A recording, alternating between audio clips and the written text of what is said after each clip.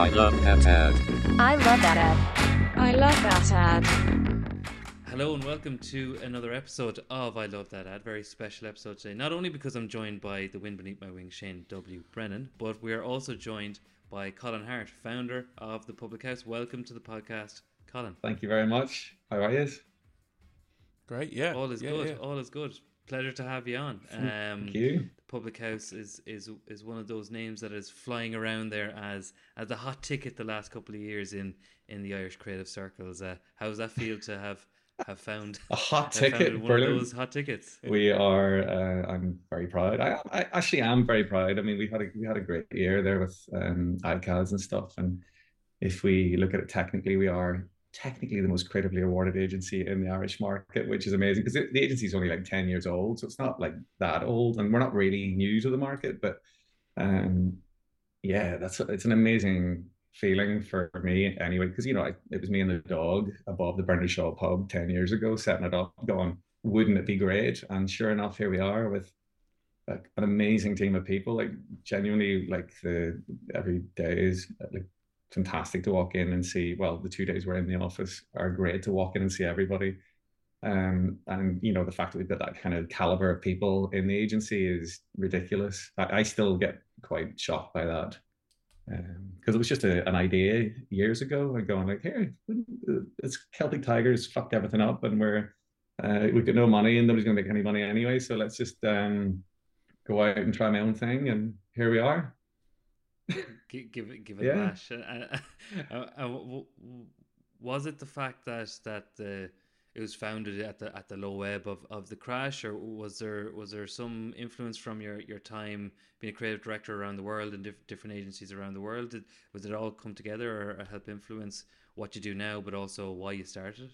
Yeah. I mean, like, there was loads of reasons for doing it, mainly because my wife held me to ransom because she wanted me to come back to Ireland, and I was having a great time in Canada. So that was probably the key reason. But then, getting back into the Irish market, because I'd worked in TBWA Dublin for 5 years, I think it was, before I left. And I love the Irish market. And weirdly, you've got brilliant clients that want to do good work in quite an enclosed area. Because my history had been in Canada with such a huge market there. It's very complicated, so close to North America or to America. And then you've got, like, previously I was in Australia and in Tokyo. Like, I mean, you cannot control that. You can't come up with an idea. Like, you can't be someone it's not like you're not like sort of within one small area. It's just obscenely massive. And therefore, I don't know, I'm not a control freak, but it's sort of, I do want to come somewhere where I know I have an impact and can actually sort of talk to people in a way that they actually understand. So that was kind of one of the main reasons. But yeah, like Celtic Tiger, as I say, it was the crash whenever I came back. And weirdly, the agency DDB that I've been working in Canada had a really interesting integration with social and digital at the time. And actually Ireland hadn't really figured that out. So I was able to come back, and actually we were originally called the original name was the Public House, but then we called it the Social House for a couple of years to sort of, because it gave us an angle to get into clients. And that's where we started to grow, because people couldn't understand it. So they were going, can you talk to us? And we knew, like, I knew quite a bit about it.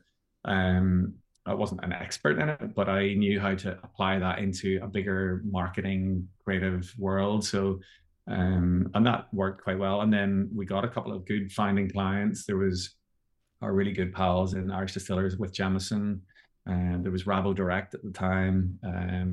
There was Today FM. We did a lot of stuff with them. The Science Gallery, I did an idea for them that got into the World Science Festival and stuff. Like, it was just weird stuff. And then obviously Paddy Power was one of them at the very beginning, because I'd worked with them previously. So those 5 clients, and by the end of the year we had projects with all of them. So yeah, it's great. That's amazing. And a lot of those clients are still your current clients. Yeah, they are. That's great to have them, bring them along the journey. Particularly, if I were to be honest, the Irish Distillers one, because we started off with them, like, yeah, as I say, 10 years ago, and genuinely they've all become really good pals as well. So like, we have an amazing relationship with them, and there's quite a good, like, I feel like we are a part of their team in many respects.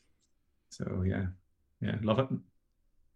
That's the goal, dust, isn't it? Really, when you have that client relationship, that it feels like you're all in the one room, we're on the same boat, and it gets that extra percentages out of your creativity, out of what they can do from inside the brand, and that's the real sweet spot. Yeah, I would agree with that. Yeah, it's I difficult to do, but it is the right thing. Yeah.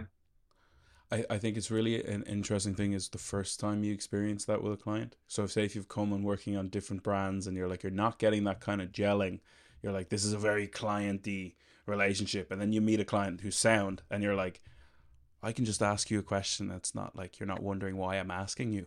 You know what I mean? I can send you an email and you're not wondering if it's about a PO.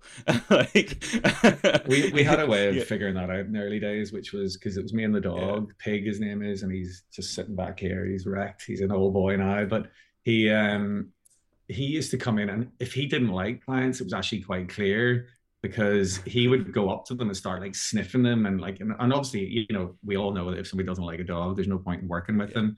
So true. But there was a couple of occasions where we had like high end, like, you know, financy people that were in, and you know, they were wearing their suits and their briefcases, and I think it's because he sensed how uncomfortable we were with those people that he started to play up and act up.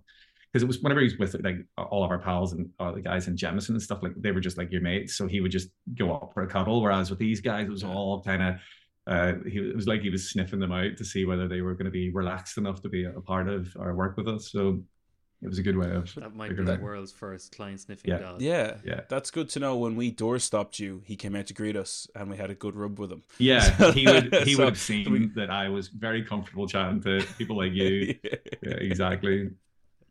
That's brilliant. Well, Colin, we're going to jump into your ads very, very soon. But just before we do that, what's the kind of style of advertising, or do you have a style or that of ads that grab your attention and you're like, you know, fuck, that's savage, that's brilliant? Oh yeah, I mean, sure, you're confronted with them all the time, and you know, like, I suppose my ones, the ones that I like are the ones that obviously you know they're going to get loads of exposure, not just on the media spend that they've got. So I'm a big earned fan, and I love the idea of an idea that you know, gets everyone talking and confronts people. And although, like, I don't know, I'm seeing it a little bit more recently where people are sort of just confronting for the sake of it. And you know, I don't know if that adage about, you know, any publicity is good publicity, I'm not sure if that is actually accurate. I think people can be smarter than that and actually do work that is talked about for all the right reasons. But I haven't really chosen that actually in the three ads that you're talking about. Each one is sort of chosen for a reason that I think is, you know, slightly different. But as an agency, you know, we have this principle around boring doesn't sell. And, you know, I know it sounds very cliched, but, you know, the latest surveys, and it's done in the UK, are something like, you know, we're 20,000 messages a day. And we're hardly taking any of them in. Of course, we're not taking them in, but like I think that's more in Ireland. I think, you know, in Ireland, the sort of some of the quality of the work that's going out there isn't great. So you're sort of going like, how many messages are we confronted with here, and what's the percentage of them that are poor? I think you'd find it's probably really high. So we just want to cut through that with stuff that's interesting and you know, gets, you know, people liking advertising. We actually like advertising. We love it. Like, it's a thing that we really enjoy doing. And, you know, as a team, we sort of sit around, and obviously processes can be difficult sometimes, but at the end of the day, we're really proud of the work we put out. And, you know, we look back, like we do a newsletter every year, which is sort of like our portfolio of the year. And we just look and go like, how proud are we of the work that we've done? And this year, it's just insane how lucky we are to have been able to do that kind of work, you know, with all sorts of cool people and collaborators and partners and agencies and clients. And it's just, yeah, it's great to be able to see. And sometimes you forget that because you're stuck in the, you know, the day-to-day operational stuff. So so basically, what ads do I like? All of my ads. Yeah, I like that. That's probably the best answer we've got to that question in this series so far. The other interesting thing just around that, all good publicity is good publicity. I think what's interesting about that as a kind of saying is when that was originally come up with, column inches were very valuable in a sense of what publicity could be. Whereas now, as you said about the amount of messages, there's fucking publicity everywhere. Yeah. It feels like there's no limitation as to where you can publicize anything you want to do. So at that stage, it's like, yeah, so originally it's like that was very valuable. Whereas now it's like, oh yeah, okay, there's another thing, there's another thing, there's another thing. I don't care. I know. I wish somebody could analyze exactly, because there's lots of stats that are bandied around these days, and I mean, I'd love to just actually understand what, like, technically what is it that we're seeing and how shit are they, I suppose, is the actual question, because then it would give such a, because I don't know about, like, obviously in the past couple of years have been tricky for everybody, but like there's no point in getting out of bed in the morning if you're just going to go on add to that. I know that's what people think, so you're sort of going, well, and of course we're not always going to be doing something that's like, you know, super edgy and crazy, but we have that as a you know, inherent thought that we want to do that at all times, and that is the vision, and that's why, you know, people come in and work with us, because they're going, listen, you know, we know it won't be perfect all the time, but for the most part we're trying to do this one thing and we really enjoy it. And yeah, it's a lovely attitude to have. It's nice when you're able to reflect on that as well and go, you know, fuck it, I do really love my job. Like, you know, it's because I think you do get sort of caught up sometimes in you know, how it is difficult, this job, you know, there's lots of opinions, and you're trying to manage people's opinions, and obviously everyone's entitled to an opinion, but you're sort of trying to figure out, you know, who's right, and it's like you feel like you're an opinion diplomat, and you know, as you try and get through it, suddenly, you know, you generally come to a good consensus. Is it Aristotle? I am quoting Aristotle on a podcast, but he says everybody's entitled to an opinion, but not everybody's opinion is valid, and you're just really trying to figure out the validity of the opinions. But interestingly, in our agency and the clients that we've got, we've hired people whose opinions are valid, and we want their opinions, and actually it does bring us to a place which is actually quite interesting for most projects. So yeah, that's really nice. Really nice. Well, I think we're all ready to see what selection of ads you have brought. So these are ones that are most of them aren't your own. So what is the first one we're going to watch? So the first one, this is kind of a little bit of a gripe of mine these days, because obviously huge part of what we do and another agency principle is about, you know, anti-formula. And this is like, I think it's 2011, whenever the first John Lewis had been doing loads of ads that were products, and, you know, it was all trying to sell stuff with some kind of, you know, attitude-based stuff brought into it, or an idea brought into it, but it was definitely product-centric. And then this year they brought out this thing about the little kid who is buying a gift, and there's a twist in it. And it still had the, you know, piano music over the top that made everybody feel all the feels. But it was the first one that got everybody to feel really kind of like, you know, emotional about Christmas on behalf of a retailer. So this is when this all started. My gripe, I'll tell you my gripe later. Let's watch it. Yeah. Okay.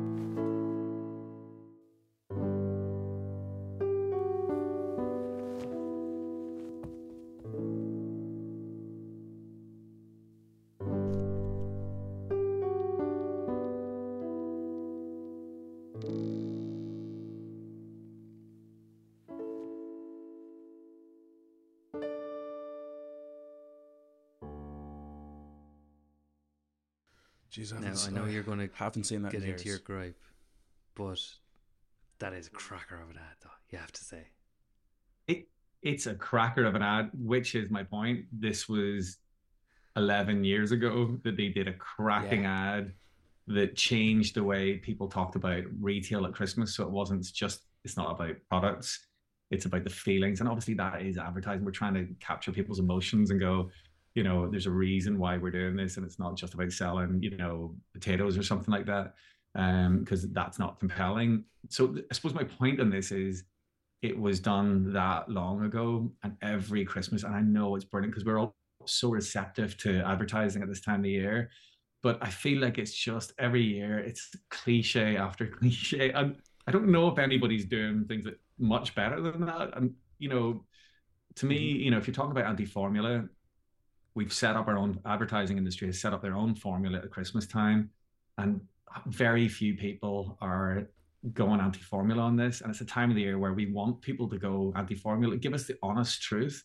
That is cracking. And there is loads of brilliant ads. I'm not having to go at the Christmas ads, but they all pretty much have the same construct and the same, ambition to be a bit of a tearjerker or make you feel something that is lovely and warm. And that's great. I'm not having to go at that. I'm just saying the formula of, slow track that has got loads of piano in it. And probably a cover of a rock or a pop song. Yeah, slowed down. Exactly. Yeah, we're getting to the point now where we're doing covers of the covers of them. It's so ridiculous. I'm just saying, there's an opportunity now. That's what I feel, and that's why I'm putting that out, because it's a brilliant ad. It was done ages ago, and we're sort of going, where's the edge in that? When are we going to change that? A few people have tried to, and done it quite well, but it's still the same brief every year, and you're going, surely we can kill it, Yeah, I agree. I have the same gripe.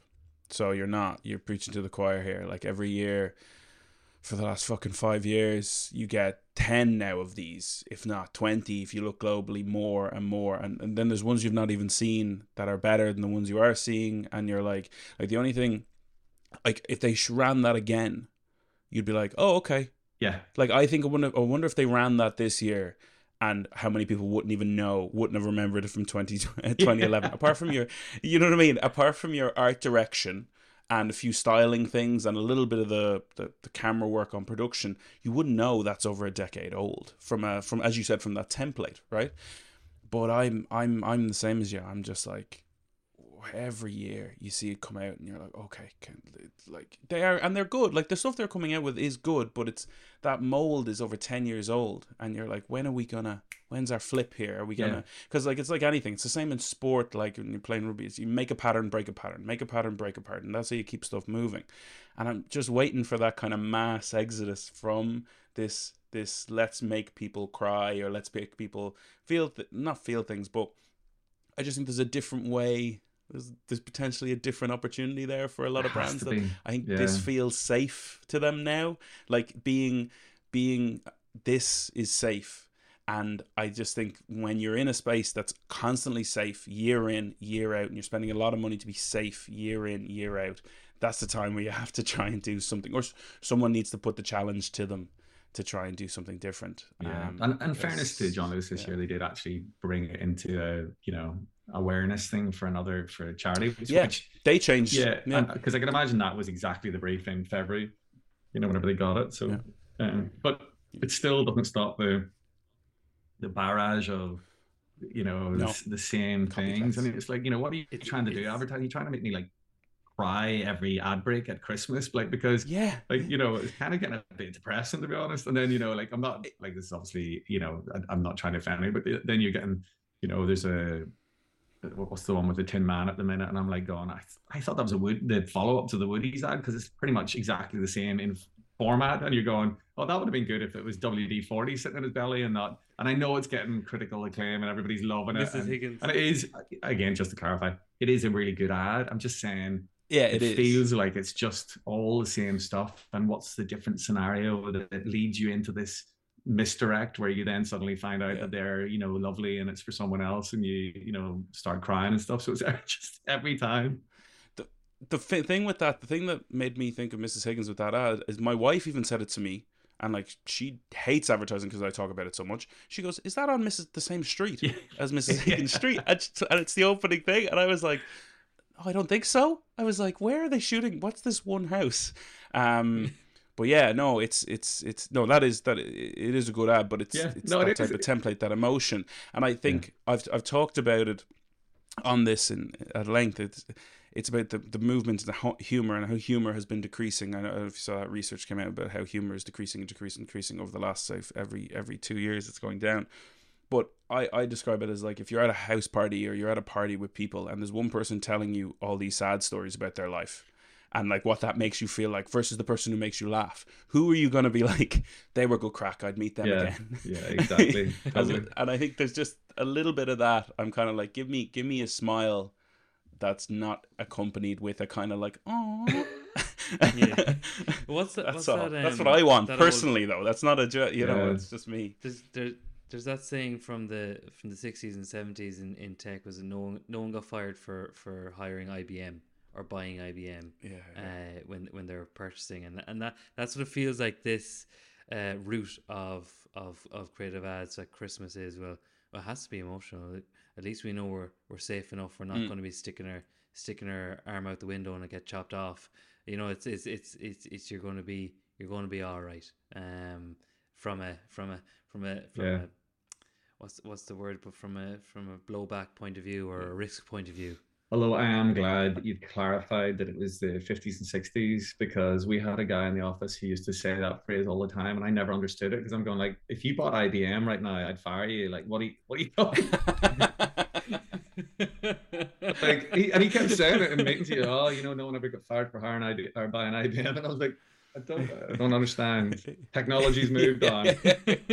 But thanks, I didn't realize it was a 60s and 70s reference there, so that's good. Well, I think you've hit the nail on the head with this one. This is something that's come up a good bit in the podcast. Is these Christmas ads and the constant rush to emotion that they're not even emotional anymore, because you know it's not going to blindside you. Where this blindsided you. I think nearly anyone who's watched this particular John Lewis ad can remember the moment going, "Oh fuck, he doesn't care about his own presence." That was so impactful, and they've never had the impact since. And that's fallen off a cliff now when everyone's trying to replicate that. I was living in England when this was released, and everyone fucking nuts for it. It was everywhere. I remember, like, I didn't have kids at the time, and it broke me because I, like, emotionally, I'm like, oh, that's amazing. And I've got kids now, and I was watching it again there last night to send to you guys, and I've got the two kids pretty much that age, and I literally was like welling up. It was, the concept of like, oh, you're right, they should run it again. Run it again. They should run it again and make it about sustainability or something. I love that ad brought back the original John Lewis ad. And they'll save themselves a lot of money. Brilliant. Okay, well, let's move swiftly on then to our next ad that we're going to see from you, Colin. Cool. This is classic advertising. This is one of the reasons why I got into advertising. There's a range of ads. I think it was HCL called Hal Henry, HCL at the time, and they were just doing brilliant work for like Tango and Super Noodles and Pot Noodles and a bunch of other things. I'll tell you a little bit more about it later, but it's just a classic that gets people, just cracks me up every time. Oh, I'm hungry. Will somebody feed me? I feel like I've been here for days. In this blistering heat. I'll get you something to eat, okay? If you just shut up! Feed me. You're too late. I've wasted away. Can't feel my legs, Sal. Well, you won't want these in, will you? No, Sal. I'll have them. Come on. Cover yourself up. Bachelor's Superb Noodles. I added the B myself. I absolutely love it. Yeah, I haven't seen that. I haven't seen that in years as well. That's fucking great. Oh, but there was a stage in the height of brilliant UK advertising that was, so I have a bit of a gripe about dialogue-based punchline ads where you sort of, we know that people see, well, depending on media buy, it could be 3 or 4 times they see an ad. But if you see a punchline dialogue ad, it's like, you've got it. There's nothing more to watch again. So the 4th time's kind of irrelevant. So it's wasted money and time. Whereas that ad, and there was loads of ads like that. Like, do you remember Peter Kay's Warburton's one where he was, on the phone reassuring the kids that they don't need to worry about the ghosts because they need to be worried about the burglars. And there was just a range of these kind of ads that were just, you could have watched them 50 times and still laughed at them. And it was just brilliant. And even those Super Noodles one, like they came up with my best ever, the best ever copy line I've ever heard, which was Super Noodles, we call them super, so you'll buy them. And that was it. Like, and you were going, because they did about 10 of those ads that, like that one I've just shown you, and they had a different end line on every one of them, just messing, just having fun. And I mean, to me, it was just that. So the agencies that were doing that at the time, there was a bit of an issue, and this is where, what I wanted to bring up a little bit is in the Irish market right now, we don't really have a very diverse working community. There's a course that is done, and it's a really good course, but it's only a certain demographic of people who can get on that course who can then enter into the advertising scene. And they're all, they're not all the same, but they're of a certain kind of demographic. In the UK at the time, it was exactly the same. So to get into the ad industry, you had to basically sleep on somebody's couch for 2 years to, do like working for free and go and collect the dole every Thursday or whatever it was. And all that meant that it was only able to attract a type of, and it was generally middle-class people who could afford to live in London and work in agencies for free for a year or 2 years. Whereas these agencies just went, screw that, we're going to go and get somebody. So the people who wrote this were from the north of England. They brought them down from like Chorley or something like that. And they were at some university up there. They brought them down, and they were just so direct about how they talked about products. And that's, to me, that was unlocking. So, at the same time as I'm commenting on that, it's very difficult. I don't know how you change that. But it just shows you the success whenever you have like teams of writers and art directors who are just, understand their communities really, really well. And that's where it gets really interesting. I actually think, we need to, as an agency, we need to invest in some way to make sure we are working with people who represent all the communities in Ireland. Because, the industry is Dublin centric, definitely, and people do come to London to be a part of that, but we're exposed to, and if you think about anything, you really are influenced by what you're exposed to. So we are exposed to a type of advertising, a type of radio ad, a type of outdoor campaign, and it sort of sets the tone for everybody. Whereas what we need people to come in and bring all these kind of weird and wonderful ideas that they've got and backgrounds, and like, I mean, sure, one of the most successful creatives in London used to be a jockey. He wasn't trained in anything other than riding horses, and he went into BBH, I think it was, and they gave him a chance, and he became super successful. It's just that diversity of where they come from and what they're bringing, and it's not even, I don't know if it's a nice to have anymore. I think we have to have that in some ways. But and is that do you think, Colin, is that at each agency level and each production house level and each firm's level, or is it an IAPI kind of industry body led piece, or combo of both? I think it's a combo of both. But like, I mean, obviously there's gender, there's race, there's all those areas. But then it's just, to me, quite a big part of this is just geography and making sure that you're getting someone from Kerry who's representing how people feel in Kerry coming in, and or you know what I mean. I'm just saying it's just not a very diverse. It's a small industry here. I mean, it's not anyone's fault. So I don't know what to do really about that, but yeah. I definitely think that's geography is more the thing I kind of lean towards. We did some interesting work with local radio not too long ago, IRS Plus, around analysing accents' impact on radio listeners via their radio station. So what we did was, it was really cool. So you saw up to an 8%. So we ran it. So the whole point was to prove that you should if you're running your ad on Kerry FM, well, if you can get it re-recorded with a Kerry accent, it's going to have more impact, right? So we ran it.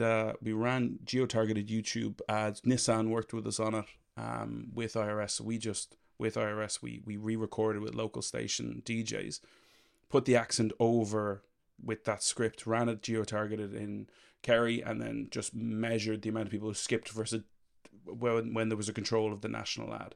And we saw that when the accent bet the national version in every single geo-targeted place, and then in like places where really strong accents like Kerry and Donegal, it was up to 8% across almost all the age demographics. So it was just something interesting to play with and kind of show the importance of how that different, like everyone, it's like we were talking about the north of England stuff for this. It's like there's things that you can seem, or you can think, oh, maybe accents don't matter that much. And then when you actually look at it, you're like, yes, this does matter. This matters quite a bit. 8% is massive when it comes to a brand return. And if you can get someone like IRS Plus, who has access to a load of local radio stations and DJs with accents who are trained, and they'll give you a package that will re-record everything and put it out there, you're like, yeah, that's something that we should be considering in our actual. That's amazing, because if you're talking about it just from a rational accent, which is quite, a basic, but where I'm thinking about it is from a more conceptual point of view as well. So imagine that applied to the regional accent, then it just proves that that could be huge multiples, because that's why I was showing those ads, because that had a massive effect on conceptually on how UK advertising worked, or good UK advertising, because it would have been very highbrow and probably a little bit elitist. And then suddenly it just got completely democratized, and everybody just went, you know what, I can have a go at this, and I like this, and I think this is hilarious. And, suddenly it wasn't the elite anymore. So. Amazing to see an ad having that effect and the wider ripples that it can have in the industry. I know. All I'm saying is we need more Nordies. That's what I'm saying, actually. Cut right to the chase there. Yeah, no, I love it. Yeah, more Nordies. Bring them in. Brilliant. That's going to be the headline of this podcast episode. But also just to say, with that ad in particular, so that came out in 1998. I was 10. I remember seeing that ad, and I remember trying to do that gag became a thing in my head. Then I was like, wait a minute, can I trick people into thinking I've melted? And that's all, as a kid, that's all I saw. I saw him doing the gag. For me, it was the light on the face. I was like, oh, he's committing. I was like, that's funny, I get that. And then he did that gag, and I was like, I'm fucking gonna try this. that was an ad that we kept using, the line, I'm wasting away. That would, if anyone was in our house that was hungry, that was the line to say you're hungry for years. Years after this ad. It's the voiceover thing, you probably don't know who it is, but it sounds like Christopher Morris, the actor, the fella from the IT Crowd, Brass Eye. I don't remember. I don't know who it is, but they recorded 10 different versions of it. So every ad, even though it was the same setup and the same pack shot, just had a different, super noodles, something supery dupery noodles, just stupid stuff, and it was brilliant. It's like when you see with the Will Ferrell outtakes from Talladega Nights, where he's just delivering the same line but just ad-libbing every single one of them. I love that. I love that stuff. That was that's a real blast from the past. Delighted you brought that back into my memory. I'm coming across in this podcast like I'm like an old boy or something like that. I actually really like lots of new stuff as well. Oh no. You're coming across. No, it's good. You're coming across. You're talking about current things, but using old examples. See. So thank you. That's what I meant. There he goes. So obviously, your final ad is going to be brand new shampoo, just out of the box.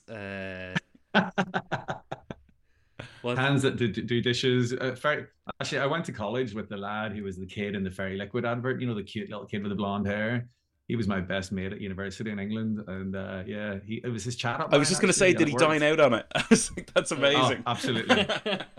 He even brought a little bottle of Fairy Liquid out some nights, and you're like, oh, you're really going too far. Oh God. He's committing. Oh, you got to have a hook, right?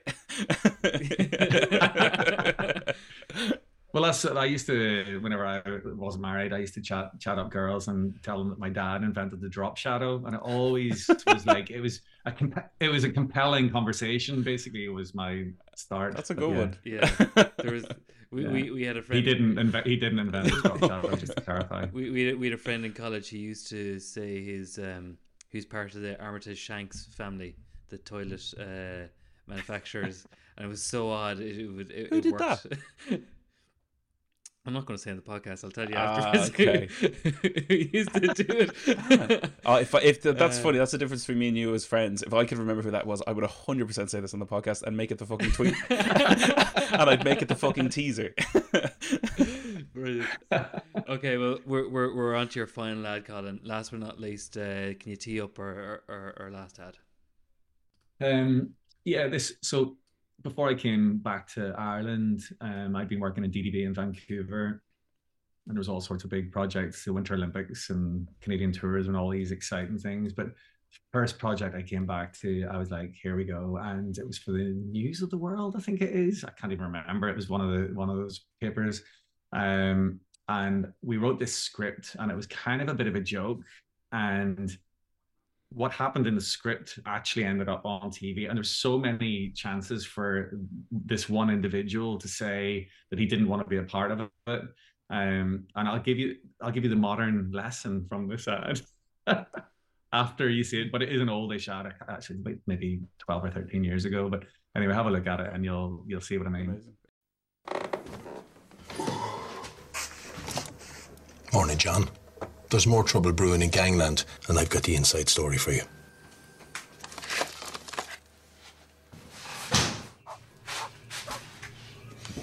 Guess which footballer's been caught with his pants down again? Time to refresh your wardrobe.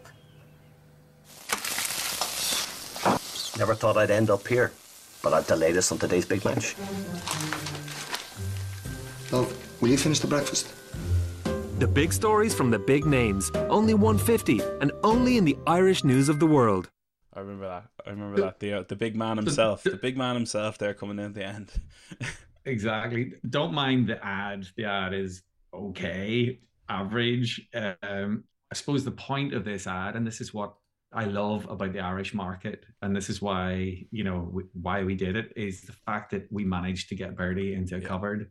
Like, he was given so many chances to go, I don't know if this is going to be good for me, all the way up to the point where he was sitting in the cupboard with a crew of 20 people sitting around. And I was just going, are you totally sure you're okay with this? And he still sat there and did it. And I'm not I'm not making fun of Bertie. Bertie knew exactly what he was doing, and he knew he'd probably get a bunch of publicity. But I suppose the point that I've got on this is that, this market is small. You can be as ambitious as you want to be. And, particularly with your concepts and ideas, write whatever you think is going to be the best. You don't need to look at the UK or the States and go, what kind of advertising are they doing? You need to just go, what would be awesome to do? And can I write that down? And can I manage to wing it and get away with it? Like, as an agency, we've done 40-foot high, installations of drive-through confession booths, and we've nearly got arrested for, gold Virgil van Dijks outside of Anfield and stuff. And we've done tons of stuff that are just so ridiculous, but we write them down, we present them to our clients, we talk to them about as transparent as we can be about the fact that, this might not work or this may work. And most of the time clients are going, well, let's see what happens. And you never know, you might get Bertie into a cupboard without any hitches. And that's kind of where, that is the attitude of the agency. That's obviously, it's always been my attitude as a creative. But don't sort of stop your own thoughts because you think that it might not happen, because Bertie gets into cupboards is the way I look at it. That's a great lesson for life. I think it really describes. Maybe it's a life lesson. Yeah. Bertie will get into a cupboard. You can rule the country or sit in a cupboard. They're the same thing. But I think what's interesting is you made a valid point there, is having that. One, having the willingness to say to your client, I don't know if this will work. And I think early on in an awful lot of kind of relationships, people can be fearful of that, because people are fearful of saying I don't know in most things in life, right? So it's getting to a stage where you're like, I'm okay to tell this person, it's like, look, this is the idea, who fucking knows? I was like, I don't know if we can get him, I don't know how much it costs, I don't know if he'll show up on time, but I was like, this is the potential benefit of this and the idea. And I think when you can get into that space with a client, where a client will trust you enough to not do that as just a once-off, but where you start to build a kind of body of work around that kind of fearlessness of repercussions or kind of failure, I think that's where you get into some real creatively. I feel like that's where you get into some real space that you can flourish, because you're not afraid to bring the crazy fucking idea that that in your head they're saying no to every morning, every day. They're saying no to all of it. Whereas if you're in a space that you can actually bring them something that you'd be like, this would be fucking amazing, but there's no way they'll do it. And then the day they say yeah, and you're like, okay, let's put Bertie in a cupboard. Totally. And I mean, like, it's funny because you sort of, obviously it feels like a one-sided, or like a fairly one-sided relationship in the sense of the agency client, but actually where success has happened for us is it, like, if you empathize with clients, if you think about them in their world, actually, it's actually incredibly tricky. So they're talking to a group of people who are passionate, excited, and also weirdly we present stuff super quick as agencies. Here's 50 ideas in 4 minutes. Can we get your feedback? Like that's like, if that was me or you would shit yourself, because it's actually, you're trying to give constructive feedback on a thing that you probably haven't had a chance to really think about. But then add into that the stakeholders that they have to deal with and all this stuff. Like, I mean, as an art director, I hadn't a clue how clients worked, and I would just be the guy wheeled in to show my ideas and then gripe because somebody didn't like them or something like that.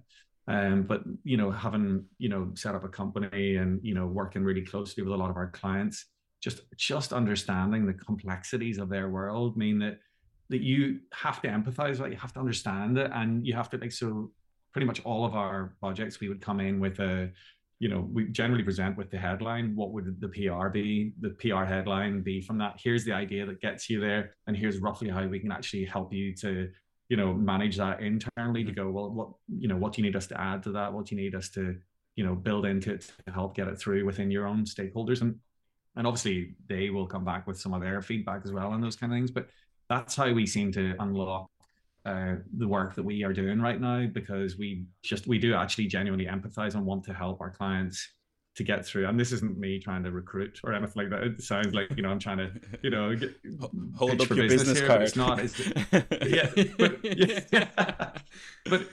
But if you look at most of our clients that we started with, we still have them 10 years later. And it's because of that, I think.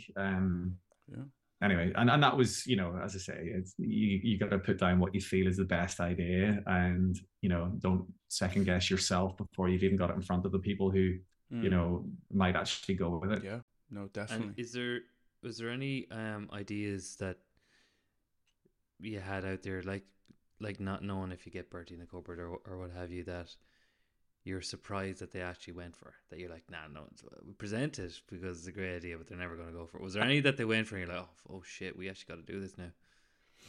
Well, it's a good question, but I would go pretty much every week we'll present something that we're surprised. We don't even do the whole, here's your 3 ideas, here's the edgy one, here's the one that you'll probably buy, and here's the one that you might have asked for, or something like that. We don't even do that anymore. We're just going, like, we genuinely think this is a good idea, but obviously here's a range of ideas, but this is the one we think is right. What do you think? And Epic have been brilliant. They do that. Even Cadbury, we're pushing them in certain areas to do really interesting stuff. The Chris O'Dowd stuff that we've just done with Redbreast, again, that's a range of scripts that here's the one that we'd like to do. And obviously there's complexities in people with some of the regulating bodies of Clearcast and all those kind of guys that we can't just say anything. But Paddy Power, we've pushed them and various things as well. So like, we're not particularly scared of that, in the sense of, like, let's show it and see what they say. And we're not trying to ram it down people's throats, but we do think that, if you can back that up and give it a rational reason why it'll work, then, generally people are fairly open to the concept of it. So, yeah. I love the Epic stuff, by the way. Good fun, isn't it? It's a brilliant museum. I don't know if you guys have been to it. I've walked by it loads, obviously, in CHQ, but I've just never. And that was the first thing I saw that went, I may just check out what the hell that is. Yeah, it's so interesting to go down and, like, understand who we are as a nation through the lens of the people who have left it. And sorry, that sounds like I'm trying to advertise people to go down to, but it is a genuinely good, it's a really good space to go down. This episode brought to you by Epic. But like they're cool. We pretty much all of our clients that we've got were, you know, trying to, you know, just, we feel like, you know, obviously there's a category. I know lots of agencies talk about disruption. Disruption is a word that we hear a lot. I'm not sure if we fundamentally believe in the concept of disruption. Disruption seems to be like, you know, imploding, and it's really risky. What we sort of go for is, we know you've got a category and convention, and we know that this, and we've analyzed that, we know where, you know, brands and, you know, your competitors sit. We're trying to push people out of the convention, not trying to get them to disrupt their whole business. Now, sometimes to do that, you have to disrupt their whole business. But it feels to me quite dramatic to go, you know, you're really good at, you know, an amazing museum.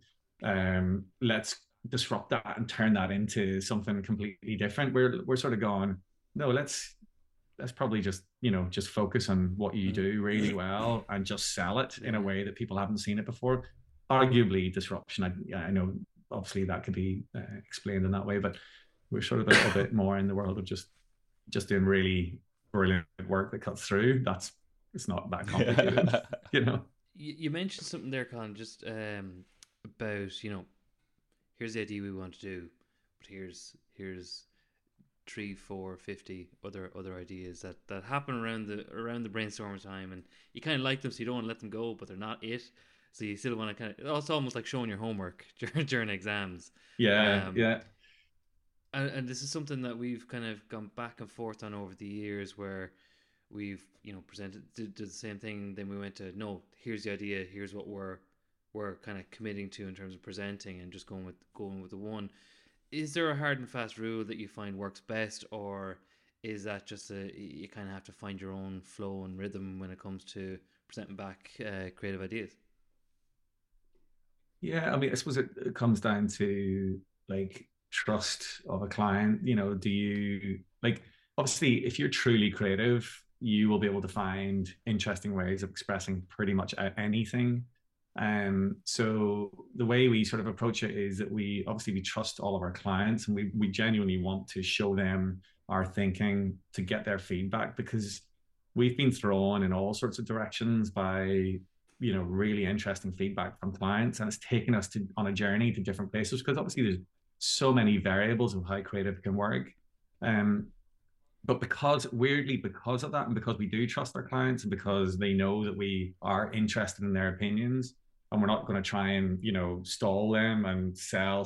We never sell work. We just go in and share it and talk about it. But because of that, generally they trust us enough to go, well, actually, I actually tend to agree with you. I like that idea, but the one that you're talking about, the one you're recommending, is probably the one that we feel is right. However, and they all will always have some kind of feedback on that. But we've definitely, I mean, it's probably part of the DNA of the company, because obviously it was started by me and a dog, and we had to collaborate with people to get anywhere. And I know, again, collaboration, bandied around, totally overused word, but we had to partner with people all the time. So it's part of who we are. We're actually okay with that. And we know our skill set. So we're able to, you know, we're confident in the way that we can actually sort of, you know, guide that and, you know, generally bring it into a place that we're happy. I remember hearing about, what is the phrase about diplomacy is the art of letting people get your way. And I kind of agree with that in a way, but it's like, you know, we do have a vision. We know where we want to go, and we know what ideas we like. And then it's just about how do we actually draw people around us to help us to do that, and help them to be successful, you know, and, you know, obviously they have, you know, things that they want to do, sell more products, or, you know, change people's perceptions, or whatever that might be. So those things need to come together, but it is partly diplomacy, I think, in our part, to make sure that we all do it together in a way that everyone's happy, and that leads to good work. And that is kind of what we've been doing since day one, and it seems to be working pretty well for us. You can say that again. It's a nice. It's nice to hear that insight, and kind of you know, look behind the curtain a little bit of how it works. You'd be surprised how other agencies work, though. That's what, because, you know, I came from the big networks. I'm not slagging off the big networks, because actually I would have worked the same way in the bigger networks. I'm just saying that there is processes and ways that they work that kind of, like, you know, they talk a lot about silos, but the actual problem is that they are designed to be silos from a billing purposes. Therefore, the idea of collaboration is actually quite difficult because it's not particularly, designed to be like that from a financial point of view. Whereas we are different. We're set up in a way which is creatively led. The money will follow. We know that. It's mainly about getting good work out of it. So, so it is it's not massively different, but it is a fairly big difference. Yeah, the tail's not wagging the dog in terms of your structure from a company point of view. Yeah. Fascinating. I think we could stay here for another hour, Colin, 2 hours, but unfortunately we've come to the end of our time. If anyone does want to get in touch with yourself, what's the best way to reach out to Colin and the Public House? Emails on the website. Send us an email or give us a bell. I think it's on there as well. Brilliant. Or LinkedIn. Yeah. LinkedIn. Exactly, that old chestnut. Remember now, the most awarded creative agency in Ireland. LinkedIn them, go on the website. Brilliant, Colin. Thank you so much for your time and fantastic. For the and here, by the way, well done to you guys. This is great. You guys are building up such a good following of people. Like, it's amazing. Like, people are talking about, we're on the faux, podcast. People are chatting about it, and yeah, great. So, thank you very much. Cheers, yeah. We love it. It's a bit of crack, like, and it's good to chat to people. Like, it's like you said, like, we love advertising. So talking about it when you can do something that's easy, it's like, fuck it. Yeah, no, it's good crack. It's definitely been great. Yes, we're up in the episode. I don't even know what episode this is, but it's in the 90s. So if anyone is tuning in for the first time and want to listen to the 90 episodes that came before this, you can go on to workwithfo.ie/podcast and view the archive there. And if you're listening on any of the platforms, like, subscribe, heart, whatever they do these days, and all the good stuff. Just put in the headline that it's Niels Leonard that you're chatting to, and then you'll be flying. Most successful episode ever. Brilliant. Colin, thank you very much, and to all our listeners, see you again next week. Cheers. Bye.